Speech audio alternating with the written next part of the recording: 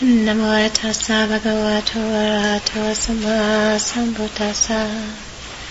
Namo tassa bhagavato arahato samma sambuddhassa. Namo tassa bhagavato arahato samma sambuddhassa. Buddhang dhammang sanghang namassami. So I was thinking about before watching the movie was fabulous, but before watching the movie today, I've been going for a bike ride up to the Garden of the Gods and spending time on the rocks, because I love the rocks. I so love those rocks. And one of the reasons why I so love those rocks is because my whole system just goes into a very still, deep place, and everything somehow becomes very clear, and I feel very rested and very healthy and very alive and very connected. So I've been hanging out with these rocks for nearly 2 years now, and every time I go up there, every single time I go up there, I can find a new place. So today I was in a new place, completely new place. And it was just glorious. So I was thinking, what would be good to talk about tonight? I thought, love would be good to talk about tonight. And then we had this movie, which I thought was fabulous, which we can talk about, afterwards, what your sense and impressions were and what came up for you as a result of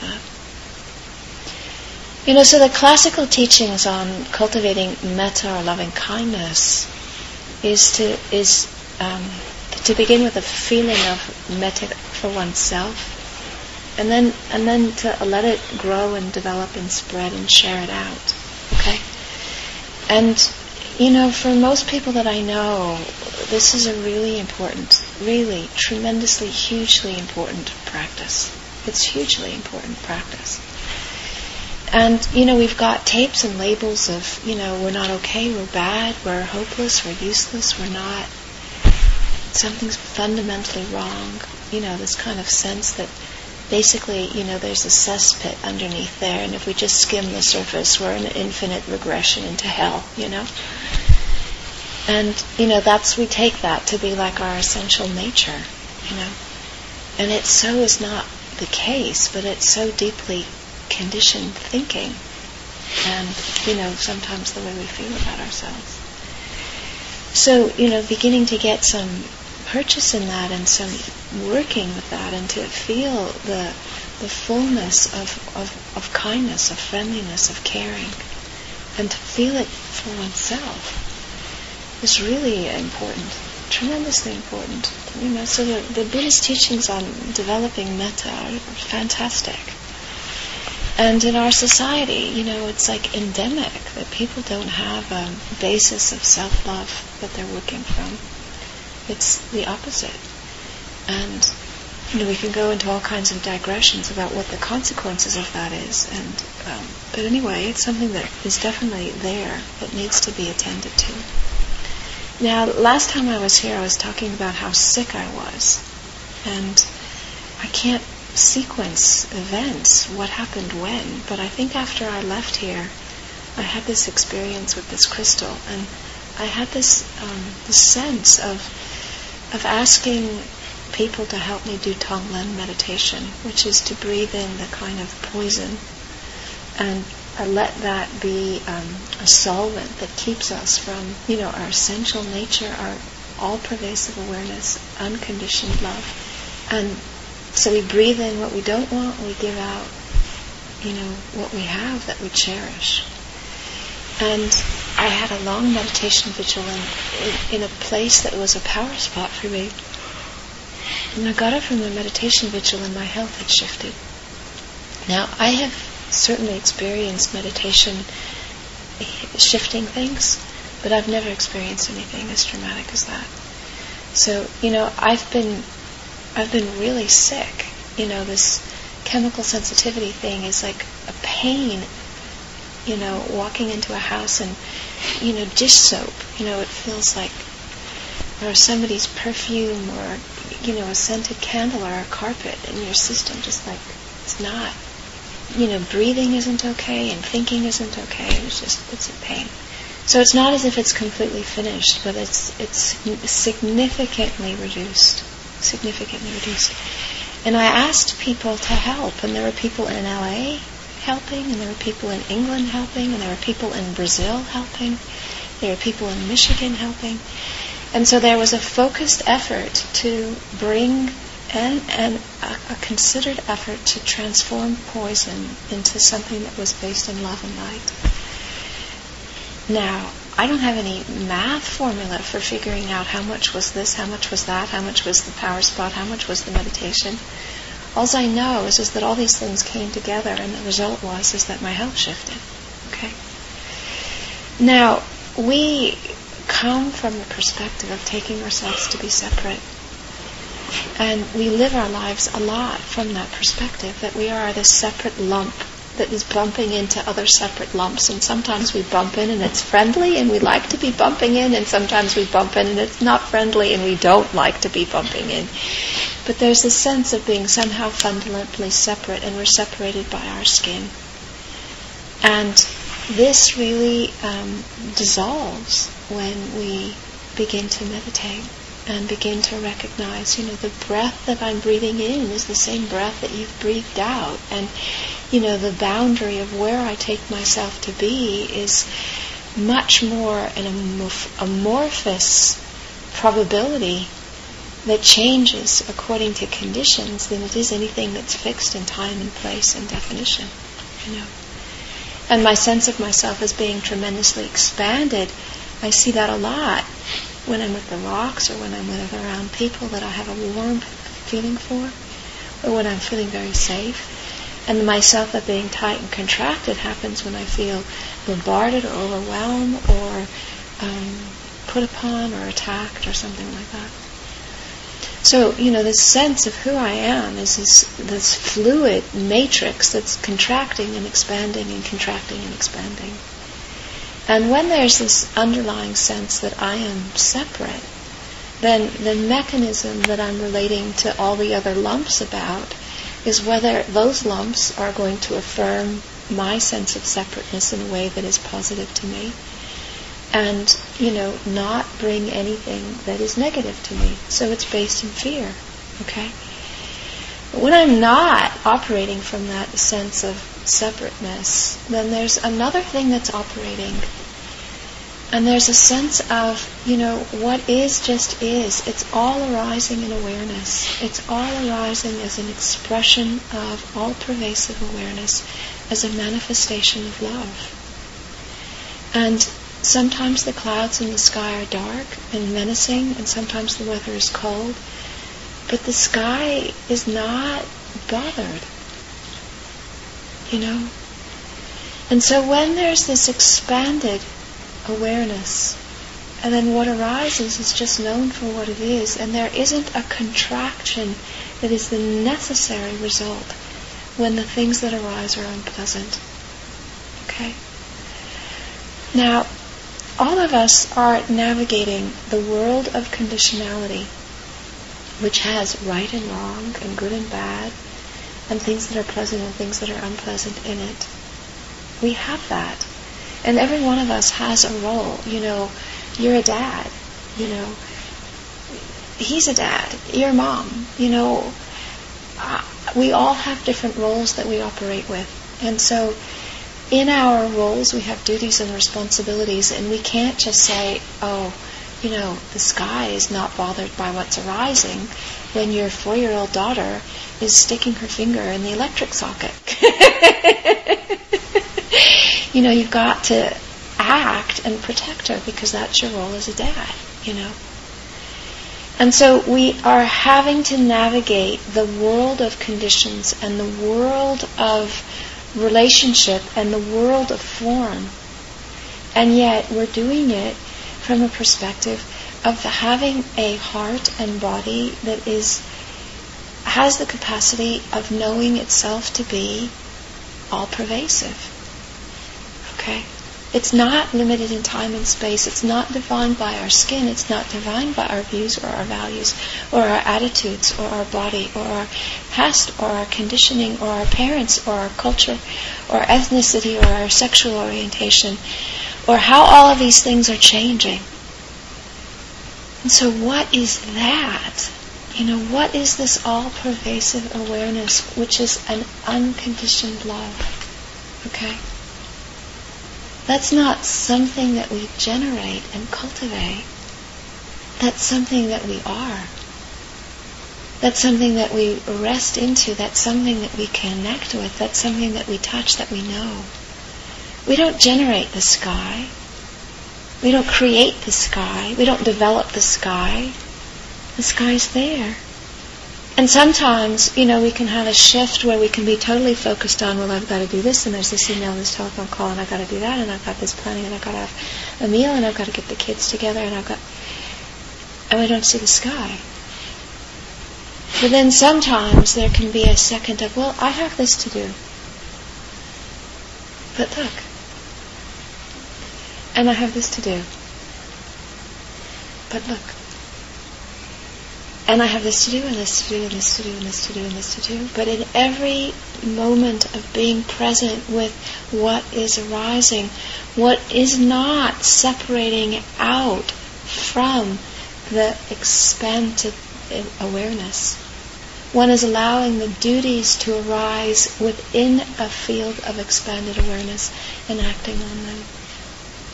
So from the perspective of all-pervasive awareness, duality is just a cloud. It's just a construct. It's just a perception. And yet in our worlds we need to understand how to navigate this world, this perception, and this reality. We can't just write it off and saying good and bad have no relevance to me. Or understanding my sexual orientation has no relevance to me. Because all I am is all-pervasive awareness anyway, so what difference does it make? We have to attend to all the developmental tasks of being a human being in a body and navigating all of the complexity that entails. Now, one of the things that I think has a strong component to it, for a lot of people, sexual energy and sexual desire is a force to reckon with. It's not a small thing. And there's many different elements of that.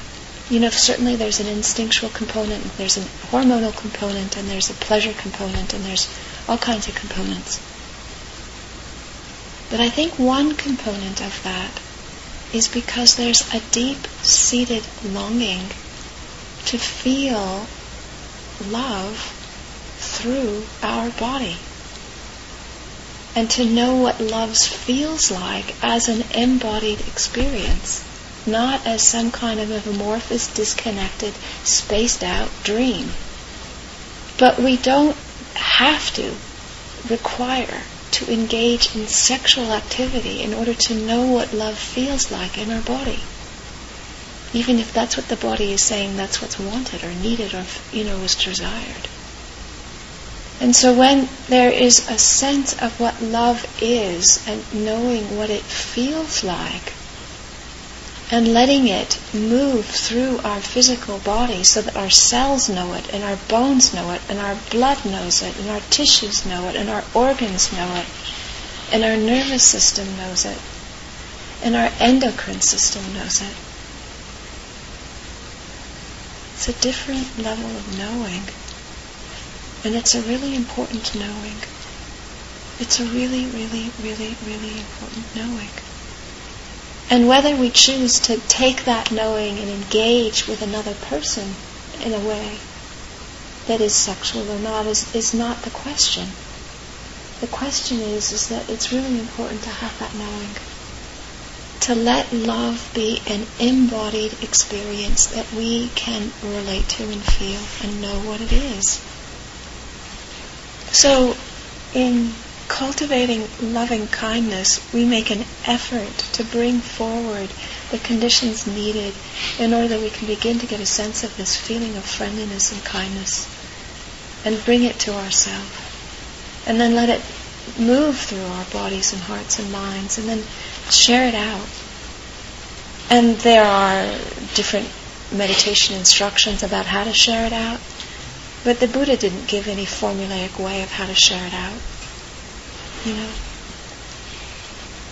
Just sharing it out. people we know, people we don't know, people we like, people we don't like, people who have hurt us, people who have harmed us. Share it out.